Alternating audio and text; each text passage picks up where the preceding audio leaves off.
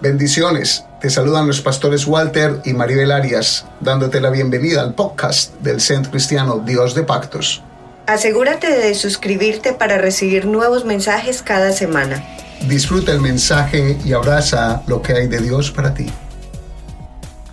A raíz de mi operación de la columna vertebral, hace unos años atrás, me viene la necesidad de estar buscando el colchón que mi cuerpo requería. Y era ensayar y ensayar colchones. Por supuesto no los compraba para ensayarlo, me iba para los almacenes y me acostaba en todos ellos.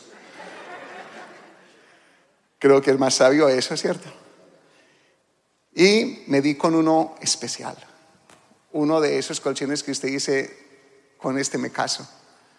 Y lo compramos y un colchón con una garantía muy especial. El colchón tenía una rigidez que era la que necesitaba mi cuerpo, mi columna vertebral por la operación. Y entonces decía allí la garantía era una garantía de 3 años y en la garantía me decía, si le llega a ceder un poco, si se llega a hundir un poco, o sea, si llega a tener una curva, lo puede devolver sin preguntas, sin nada de requisitos, simplemente trae el colchón y se lo cambiamos o le devolvemos el dinero. 3 años. Esa es una muy buena garantía. Y pasaron los años y ese colchón estaba súper cómodo. Dormí tan bueno. Descansé tanto. Fueron pasando los años y un día noté como que donde me acostaba yo era un poquitico más suave que en la mitad. Leve. Y me dio por ir a buscar el contrato y a buscar la garantía. Habían pasado 4 años. ¿De cuánto era la garantía? 3 años. Me lo perdí. Me tocó regalar el colchón, ir a comprar otro colchón y a ese tomar nota bien de la fecha de la garantía. Y es que los productos que venden, los productos que nos venden a nosotros, el fabricante conoce la durabilidad del producto, necesita y requiere que el que compra tenga la confianza para comprarlo y nos da eso que se llama garantía. Es una transacción muy buena porque compramos sabiendo, compramos entendiendo y casi siempre nosotros buscamos que alguien nos brinde eso, una seguridad. O sea, es tan bueno lo que tienes, entonces quiero que me lo muestres para poder hacer uso de ello. Pero ¿cuántas veces compramos algo y no miramos la garantía? Tomamos la decisión de coger un equipo de sonido, quizá un carro, yo no sé, un electrodoméstico, lo que sea, y no miramos la garantía. Al mirar la garantía nos estamos perdiendo de todos los beneficios que ella trae. Nada diferente a lo que es Dios con sus hijos. Dios es el Dios creador que conoce cómo funciona nuestra vida. Él conoce cada rincón de su corazón y de mi corazón. Él sabe cualquier necesidad que puedas tener ahora y que puedas tener en el futuro. Él sabe cómo lidiar con cualquier parte, sea emocional, espiritual y aún física en nosotros. Él sabe cómo trabajar con las circunstancias. Él tiene garantías para nosotros. La cuestión es que a veces amamos al Dios que nos ama, pero desconocemos las garantías que Él nos provee. Y por desconocer las garantías, pues perdemos la bendición de hacer uso de ellas. No hay nada más bueno que cuando uno mira el manual y el manual le dice para qué sirve tal cosa y usted hace todos esos pasos y se da cuenta que es verdad. Y usted dice, lo que compré, lo que tengo es maravilloso. A veces compramos un celular, muchos lo compramos, yo lo compro en lo particular para unas 5 funciones, 6 funciones donde mi vida se relaciona. Pero ese celular tiene un montón de garantías, tiene más cosas. Yo veo a otros hermanos haciendo 1000 cosas con un celular. ¿Quién es el que se está perdiendo de el beneficio? El que desconoce, pero el celular es el mismo. Somos los que desconocemos. Lo mismo con Dios. Hay unos que podemos hacer más uso de las riquezas en gloria en Cristo Jesús que otros, y no porque Dios falle, no porque Dios no dé garantía, simplemente porque las desconocemos. Entonces el tema de hoy tiene como título Garantías de Dios para sus hijos. Porque para usted hay garantías, si usted es hijo o hija de Dios, hay garantías de parte de Dios, están escritas en la palabra, en este libro que garantiza quién es Dios, que dice quién es Dios y que dice que es lo que quiere para ti. Dios tiene un plan muy bonito para contigo. Dios quiere bendecirte, Dios quiere prosperarte. Diría el escritor santo: y todo vuestro ser espiritual, mi cuerpo, sean guardados hasta la venida del Señor Jesucristo. Dice irreprensibles, pero también la palabra dice que así como prospera tu alma, y yo quiero que seas prosperado en todas las cosas, así como prospera tu alma. Si veo allí en la escritura, Dios quiere prosperarnos en todas las cosas. La cuestión es si nosotros entendemos el plan de Dios y la forma de Dios.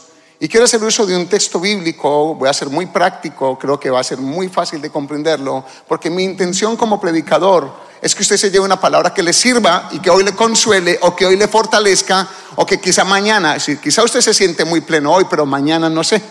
Mañana puede tener una crisis, mañana puede venir una dificultad, mañana puede venir una calamidad. ¿Qué vas a hacer cuando venga todo eso? Entonces que usted abrace esa palabra y cuando vengan estas situaciones difíciles pueda decir: ya Dios me habló para este momento específico. ¿Están conmigo? Amén. Entonces en Isaías capítulo 41 versículo 10 dice la escritura lo siguiente: no temas, porque yo estoy contigo. No desmayes, porque yo soy tu Dios que te esfuerzo. Siempre te ayudaré, siempre te sustentaré con la diestra de mi justicia. Yo quiero que en voz alta, para interiorizarlo, para aprenderlo, lo leamos. ¿Está bien? Vamos. No temas, porque yo estoy contigo. No desmayes, porque yo soy tu Dios que te esfuerzo.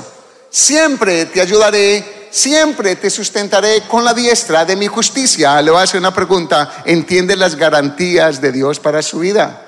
O al menos las está escuchando, porque las podemos escuchar. Ahora es qué quieren decir esas garantías. Y eso es lo que quiero llevar, si Dios me permite la gracia, llegar a su corazón por su palabra, por su espíritu. Y queremos allí ver varias cosas. Lo primero es que Él está hablando aquí, o garantiza su palabra, que Él va a estar y nos va a dar a nosotros su compañía. Cuando usted y yo aceptamos a Cristo como Señor y Salvador de nuestra vida, inmediatamente por medio de Cristo nosotros somos reconciliados con Dios Padre. Eso es lo que sucede cuando aceptamos a Jesús. Viene lo que se llama la reconciliación. Entonces somos aceptos o aceptados delante de Dios, y esa bendición allí abre toda la probabilidad de las garantías. Y dice Dios allí: no temas, porque yo estoy contigo. Ya hay una promesa de que Él está. El temor siempre nos va a acechar. Ustedes pudiesen ser honestos conmigo. ¿Les ha llegado temor en algún momento? Levanten la mano. ¿Alguien en este momento se siente con un temor? No le dé pena. ¿Alguien se siente con un temor? Levante la mano. Sea lo que sea. Tenemos temor de nuestros hijos, tenemos temor de su futuro, tenemos temor de un montón de cosas. Tenemos temor quizá de la economía, quizá de la salud. Yo no sé cuántas cosas pudiesen traernos temor. Pero aquí dice que el temor, está diciendo que el temor siempre nos acecha. Y existen 4 temores básicos que el ser humano lidia con ellos. Lo primero es el temor a la muerte. Lo segundo es el temor al fracaso. Lo tercero es el temor a perder la seguridad. Y lo cuarto es el temor al futuro. Y para cada una de esas cosas, el Dios que aquí le habla a Isaías, o a través de Isaías también, dice: no temas, que yo estoy contigo.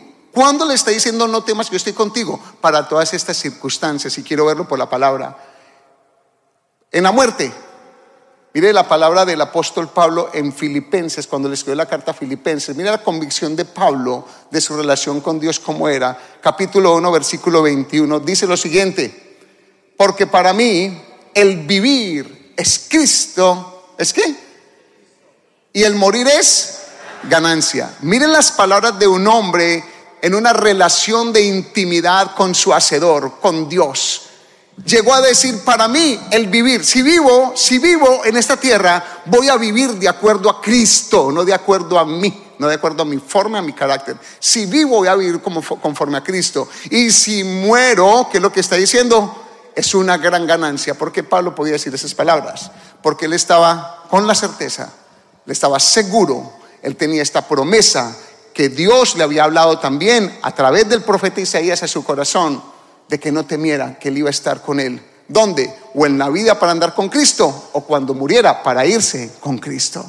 Y eso es lo que nosotros tenemos que procurar, tener la confianza total en que Dios es mi compañía, a pesar del temor que estemos pasando, a pesar de la muerte. Si la muerte está acechando o si llegó la muerte, es porque es algo que nos vamos a tener que afrontar todos. Pero también el otro temor es el fracaso. ¿Cuánto no pensamos en el fracaso y nos da temor? Porque ninguno, yo pienso en eso y como mi corazón se acelera. Yo no quiero fracasar como pastor. Yo lloro en mi casa pensando que yo pueda fracasar como pastor, porque tengo una responsabilidad muy grande conmigo mismo, hacia Dios, con mi familia, porque han estado a mi lado todo el tiempo, y con una iglesia que ha dado un voto de fe y confianza en un liderazgo. ¿No tiene usted temor a un fracaso laboral, de pronto un fracaso matrimonial? ¿No le da temor pensar en que fracasó su matrimonio? ¿Cómo queda? Fracasó una relación. Y el apóstol Pablo también, en sus situaciones cuando tenía o no tenía, dijo unas palabras célebres en capítulo 4, versículo 13 de Filipenses también. Él decía esto: todo lo puedo en Cristo que me fortalece. Todo lo puedo en Cristo que me fortalece. No le dé pena aplaudir a Dios, no es a mí. Todo, usted lo puede decir, todo, dígalo todo, pero dígalo con actitud correcta, dígalo: todo lo puedo en Cristo que me fortalece. Qué importante cuando viene el fracaso. Pablo, cuando dice eso, está hablando en un contexto económico. Está diciendo: yo sé vivir en abundancia, yo sé cuando la iglesia me ha ofrendado, yo sé que las iglesias que he fundado han sido generosos conmigo para apoyar el ministerio y mi vida, pero también sé que es vivir en escasez. Él decía: sé que no es tener dinero, sé cuando no hay dinero, sé cuando las iglesias no han aportado, y él terminaba diciendo: pero yo todo lo puedo en Cristo que me fortalece. Y tenemos temor a fracasar laboralmente, a fracasar de una forma que entendíamos que era nuestra forma de sustento, o nuestras cosas, cualquier fracaso que sea. Y vamos a tener que aprender a decir: este en el corazón.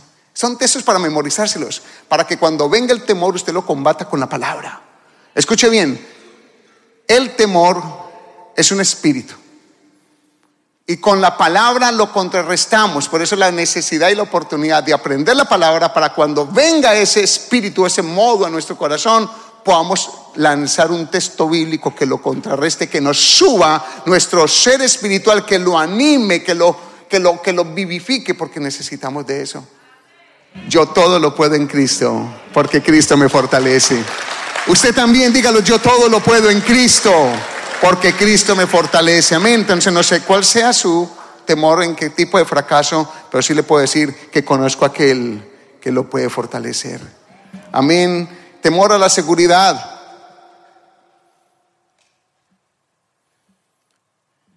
A veces nos sentimos inseguros. Temor a perder la seguridad.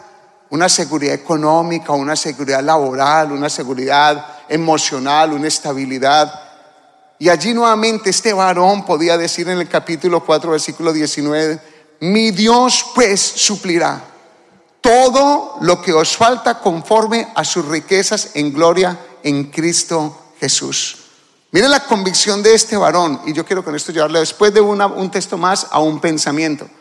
Mire Pablo una vez más diciendo: mi Dios es el que va a suplir. O sea, yo no voy a tener temor a algo, no me voy a sentir inseguro hacia el futuro. No puedo estar pensando: y si tengo o no tengo, y si me llega o no llega, y si llega el alivio económico o no llega, y si me van a dar o no me van a dar, o si me va a venir la residencia o no me va a venir la residencia. Mi hermano, yo sé que es vivir en este país ilegal, sé que es vivir en este país legal. Sé que es venir a este país legal, vivir el legal desde los 15 a los 20, y sé que es irme para Colombia, estar en Colombia y volver a los 30 de una manera legal. Y sé que es estar en este país de una manera legal sin poder traer a una hija y sin poder traer a una esposa por 5 años. Yo les hablo con autoridad. Y cuando me proponían ciertas cosas para que vinieran, había tomado la decisión y la determinación de honrar a Dios con mi vida a la forma de Dios y no a la otra forma como yo ya lo hacía antes.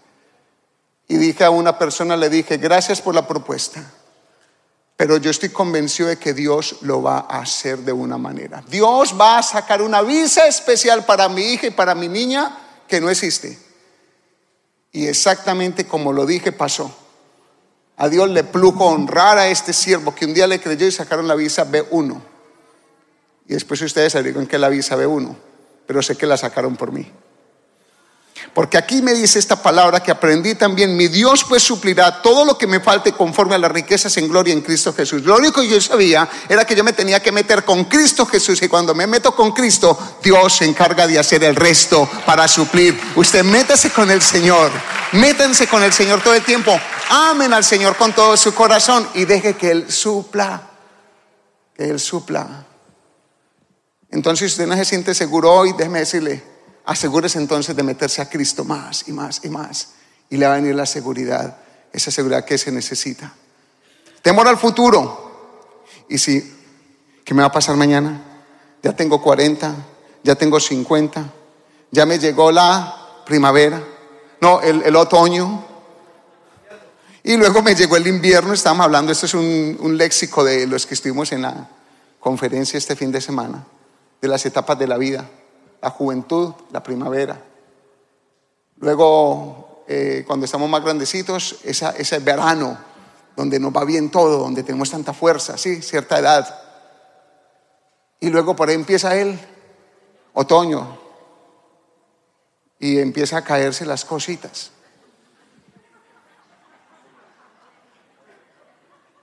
Se va cayendo el cabello, se va cayendo los músculos, la piel, la papada. Y después dice que llega ¿qué? El invierno. Entonces todos tenemos hacia el futuro un pensamiento: ¿y con qué voy a vivir? ¿Y cómo voy a vivir? Y si mis hijos crecen, tiene un hijo de 1 año, y dice: ¿y qué va a ser de él cuando tenga 20? Y mire todo lo que estamos mirando hacia el futuro. Y aquí Jesús dijo unas palabras a sus discípulos en un momento de crisis. Les dijo unas palabras. Cuando se les aparece a ellos y los comisiona, les dice las palabras allí en el capítulo 28, versículo 20b: he aquí, yo estoy con vosotros todos los días hasta el fin del mundo. ¿Usted puede entender esto, iglesia? Que es el mismo Señor Jesús el que le está diciendo a usted: yo estoy contigo todos los días hasta el fin del mundo. ¿Usted lo está entendiendo? Es para usted. Déselo grande al Señor, déselo grande al Señor, pero apropiéselo para usted. Y le hago una pregunta: ¿dónde está Dios en este momento? Haga así. ¿Dónde está Dios? Aquí, está conmigo. Mi Dios, cuando yo comencé en el cristianismo, como yo vengo de una religión tradicional donde me enseñaron a rezar y donde tenía ayudas que eran imágenes, y para yo poder entender a Jesús tenía que mirar una imagen, y al Padre otra imagen, y al Espíritu Santo otra imagen. Entonces yo me relacionaba con Dios en mi niñez y en mi juventud de esa manera, a algo que podían mis ojos ver. Y cuando Cristo me rescata a mí, me salva y se me manifiesta el corazón, me muestra que Él es espíritu, Él no es ninguna imagen. Y entonces a mí me dio tenía una dificultad porque estaba saliendo de una transición de unos conceptos culturales a una verdad escritural. Y cuando estoy mirando la verdad escritural, ¿dónde está Dios? Había un choque, porque cuando yo cerraba los ojos para hablar con Dios o rezarle a Dios, mi mente hacía lo siguiente: yo cerraba los ojos y decía: Diosito, y mi mente, como que se montara un cohete y se iba lejos, lejos, lejos, para encontrar a un Dios lejísimos que está en los cielos.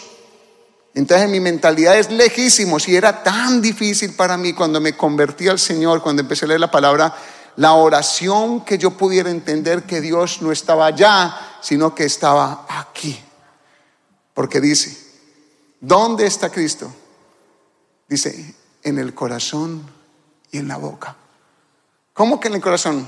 Sí, porque con el corazón se cree para justicia, pero con la boca se confiesa para salvación. Y aprendí que Cristo era aquí al lado. No lo veo, pero lo tengo, está aquí. Y ese es un ejercicio que la iglesia tiene que hacer: pensar hacia el futuro. Que Dios, ya estás aquí en el presente y el futuro va a estar en el futuro. ¿Ya usted lo tiene aquí o no lo tiene aquí? ¿Dónde está su Cristo?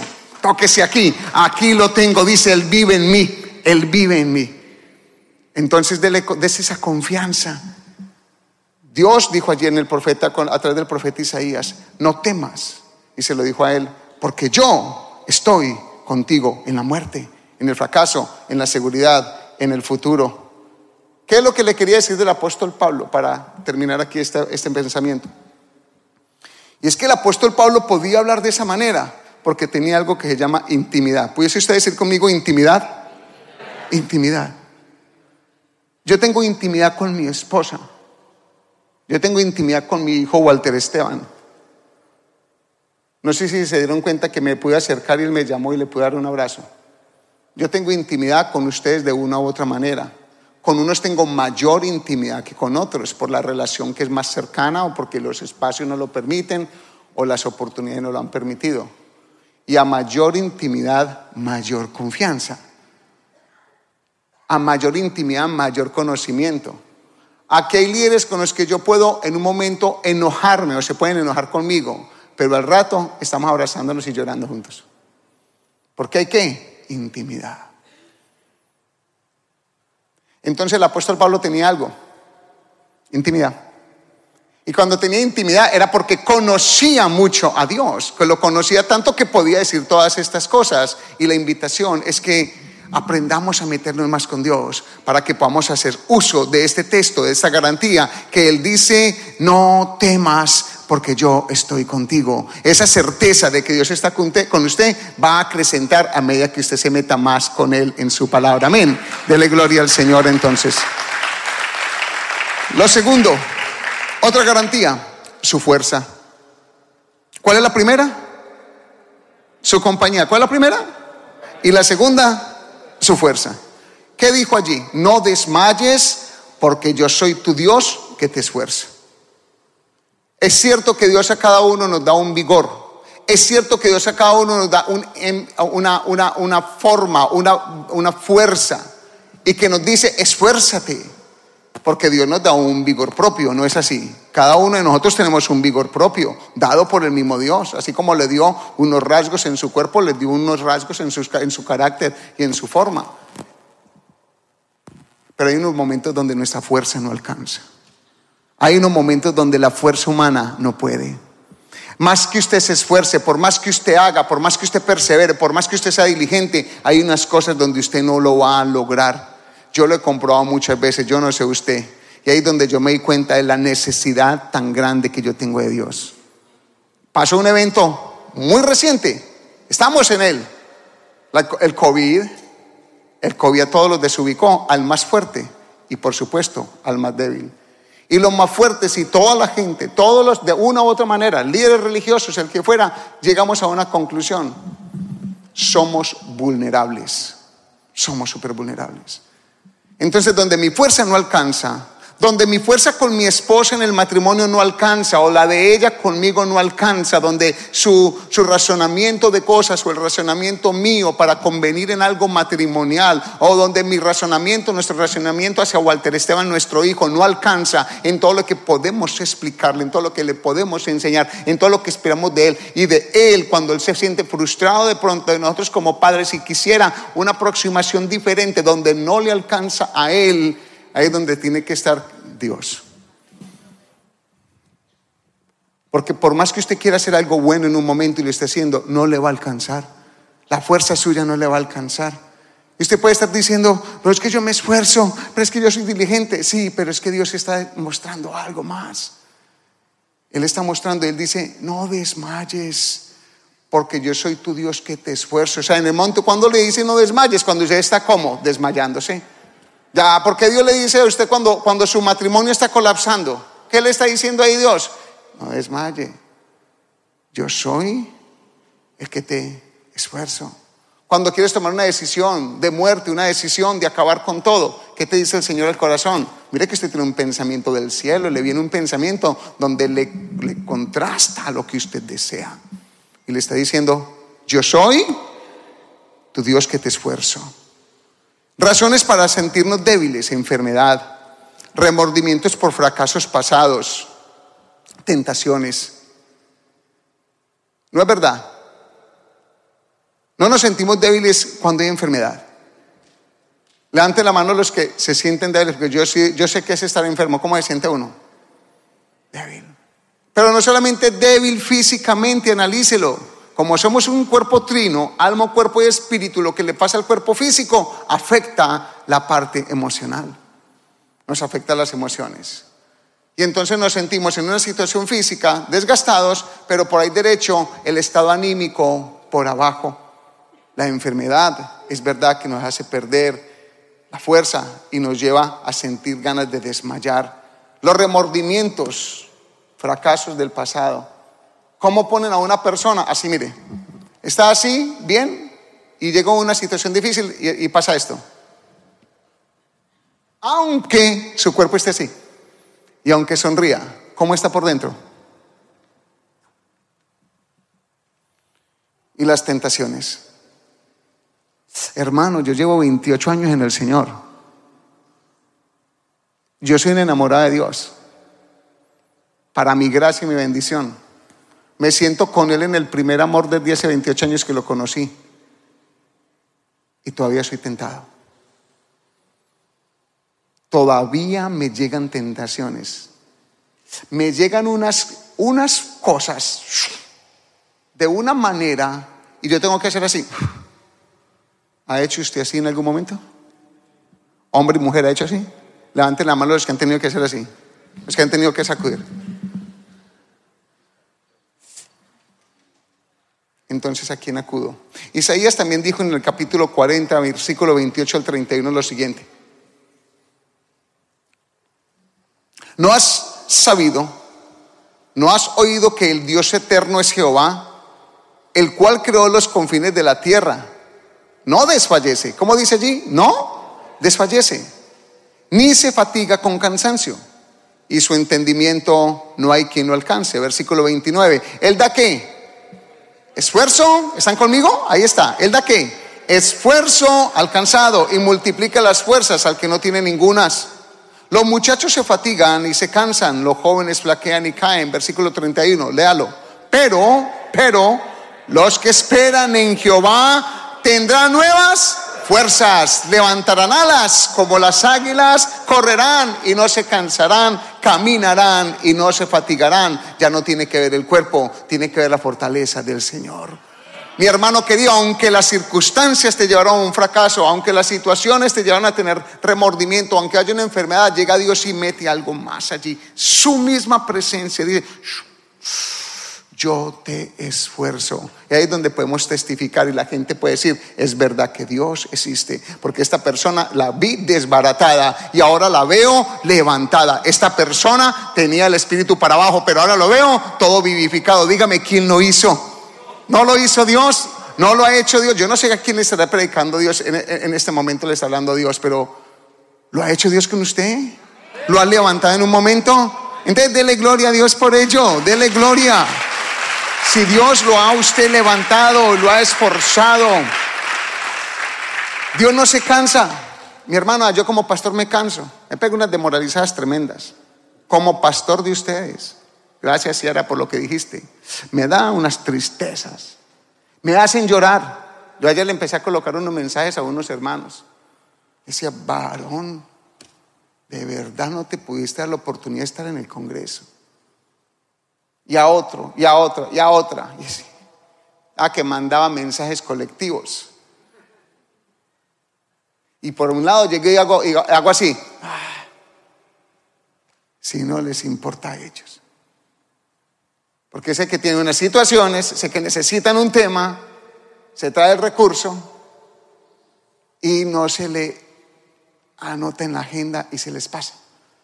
Entonces yo en la parte humana, ¿qué hago? Y llega Dios a mí y me levanta y me pone otra vez aquí a hablar. Vamos a hacer otro seminario igualito. Vamos a hacer, pero este vamos a cobrarlo. Ya. El de este fin de semana era la gracia. Dijimos, ese va a ser ofrendado. El próximo lo vamos a cobrar y se va a dar cuenta cómo van a pagar. Van a pagar por el conocimiento y no porque busque su dinero, porque estoy buscando que usted lo anhele y lo respete. Y yo con esto, bendito sea el Señor. Y de pronto alguno de ustedes está diciendo, entonces no fui yo porque no me mandó el mensaje a mí. No, ¿para qué le estoy diciendo?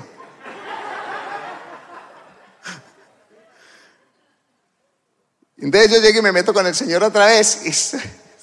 Es que uno en el Señor es como masoquista. Le pasa unas cosas, aún al rato uno está otra vez. ¿Qué? A ver, otra vez. Sí.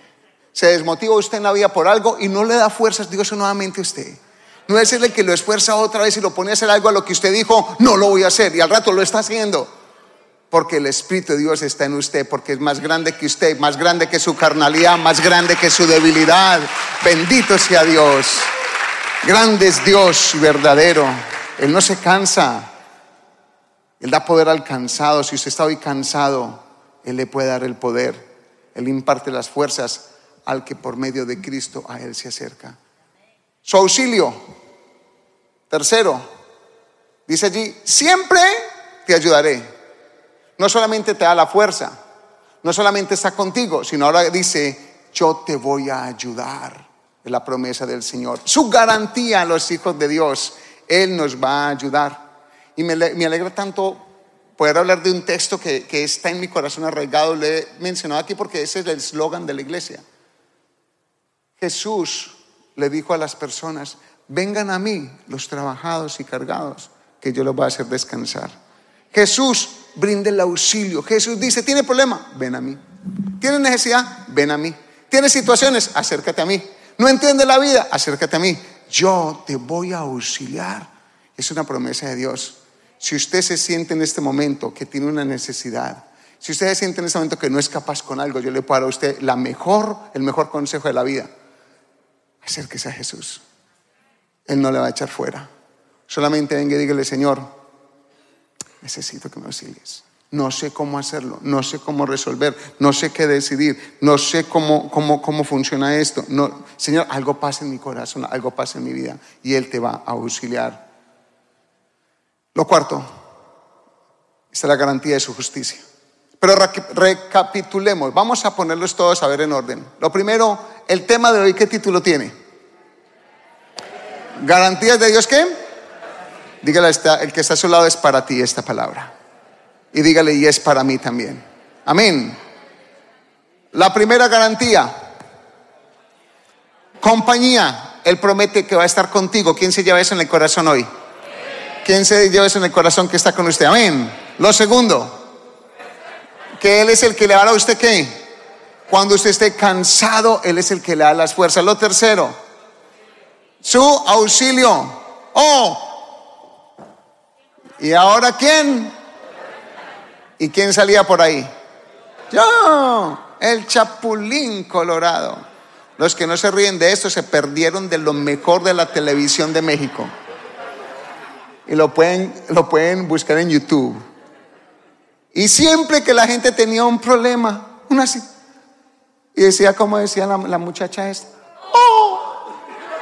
¿y ahora quién podrá ayudarme? Y de donde ese man salía de un sofá, salía de una ventana, salía para el país, y las antenitas, déjeme decirle quién es el que le puede ayudar a usted. Ni Superman, ni Batman, ni Aquaman, ni Ultraman, ni el Chapulín Colorado, mi hermano, ni su papá, ni su mamá. Mira, hay momentos en la vida donde solamente Dios va a ser el que te va a poder ayudar. Ni tus fuerzas, ni tu dinero, ni tu capacidad, ni tu inteligencia, nada, ni tu salud, nada, solamente Dios. Y lo cuarto aquí es su justicia. Dice, y yo te sustentaré con la diestra de mi justicia. Eso es tan importante entender. Isaías 64:6 dice la condición del ser humano. Si bien todos nosotros somos como suciedad, oiga lo que dice Dios de usted, y todas nuestras justicias, lo mejor de usted y yo, como trapo de inmundicia, y caímos todos nosotros como la hoja, y nuestras maldades nos llevaron como viento. Eso está hablando del ser humano. Por más lindo, por más bonito, por más elegante, por más elocuente, por más estudiado, por más lo que sea, todo ser humano termina descarriado. Todo ser humano termina como harapos de inmundicia. Lo mejor de esa persona termina siendo vil delante de Dios. Y entonces allí, esa justicia que se ha convertido en un trapo de inmundicia, Jesús viene, el maravilloso Cristo, y se hace uno como nosotros y habita en medio de nosotros y da su vida en la cruz del Calvario para que ahora nuestra injusticia, que no puede acercarse a Dios, ahora por su justicia en la cruz seamos aceptados delante de Dios Padre, por la justicia de uno. Y yo le digo que es la diestra de mi justicia. ¿Qué dijo el escritor Lucas, el historiador, en el libro de Hechos, capítulo 7, 55? Una palabra que aquí le enseñamos. Un hombre, Esteban, el primer mártir del Nuevo Testamento. Pero Esteban, lleno del Espíritu Santo, puesto los ojos al cielo, vio la gloria de Dios. ¿Y a quién? ¿Y a quién? Dígalo duro, por favor, que yo quiero que lo llene el corazón. ¿Y a quién vio? Y a Jesús. Dígalo duro. ¿Y a quién vio? ¿A quién, perdón? A Jesús. ¿A la religión? ¿A su tradición? ¿A su dinero? Esteban, cuando estaba allí siendo juzgado y cuando estaba siendo apedreado, lo único que hizo que miró al cielo, vio los cielos abiertos en plena agonía, en plena crisis de muerte, de amenaza, y el hombre es capaz de decir algo que vio. Y a Jesús, ¿cómo dice allí?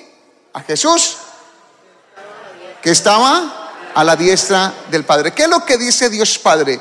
Yo siempre te voy a sustentar, pero con la diestra de mi justicia. ¿Y cuál es la justicia de Dios si no es Cristo? ¿Cuál es la justicia de Dios si no es Cristo? ¿Tiene usted a Cristo en el corazón? Si lo tienes, te va a sustentar Dios Padre. Quítale a Cristo para ver qué pasa. Te quedará una experiencia de una religión, pero lo que Dios quiere que tengamos es una experiencia con la diestra de Él. Y la experiencia con la diestra de Él se llama Cristo. Cristo, Cristo, Cristo, Cristo. Si un día alguien te predica a un Cristo diferente al Jesús de la palabra, no lo escuches. Si alguien te viene con algo diferente que no sea Cristo, si alguien te ofrece una religión, la religión no es la diestra de la justicia. Si es una tradición, no es la diestra de la justicia. Que es una forma humana, no es la diestra de la justicia. La diestra de la justicia de Dios se llama Jesús. Jesús, camino, verdad y vida. No hay otro nombre dado debajo del cielo en el que podamos ser salvos. Yo estoy tan emocionado con esto. Yo lo recibo tanto en mi corazón, mi amado Cristo. Aleluya. Yo voy a ir invitando a los hermanos encargados de repartir la Santa Cena que vayan pasando por aquí, al ministro John también, si es tan amable.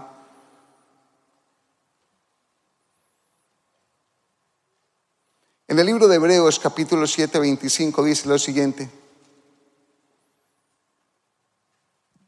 de la diestra de la justicia de Dios. Míreme aquí, por favor. La diestra de la justicia de Dios. Está. La diestra de la justicia de Dios. El escritor santo de Hebreos dice lo siguiente: por lo cual puede también salvar perpetuamente a los que por Él. ¿De quién está hablando? ¿De quién? Dígalo duro, que parece que está dudando. De Jesús. Vuelve y dice: por lo cual puede también salvar perpetuamente a los que por Él se acercan a Dios, viviendo siempre para interceder por ellos. Quítele a Cristo a la ecuación y queda en su trapo de inmundicia. Cristo es la resolución del ser humano. Cristo es la esperanza para ti, menesteroso. Cristo es el único que te va a levantar. Cristo es la forma como Dios te va a levantar. No hay una manera diferente que Dios lo vaya a hacer. Solamente te va a sustentar por la diestra de su justicia. Métete con Cristo. Cierre sus ojos, por favor. Si usted nunca ha hecho una oración de fe aceptando a Jesús, yo voy a hacer una hoy con la iglesia. Lo vamos a decir en voz alta. Y esta oración que vamos a hacer, quizá para ti que estás allí en casa donde estés, o los que están aquí presentes, o los que hayan estado llegando, que Dios los está llamando, y los que hayan venido por primera vez, No sé cuál es su condición espiritual, pero si la haces con el corazón, estoy convencido que pasarás de muerte espiritual a vida eterna. Y que se reconciliará tu vida con Dios Padre allí en el cielo. Se reconciliará tu vida con el cielo por medio del Cristo que vamos a hablar en esta oración. Y la iglesia en voz alta, con todo el corazón, líderes, servidores, toda la iglesia, te vamos a acompañar en una oración.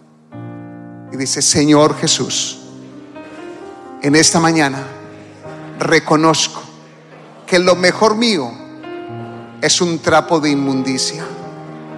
Reconozco que mis fuerzas no alcanzan, que mi ánimo no es suficiente, que soy una persona débil, que caigo en tentación, que soy un pecador.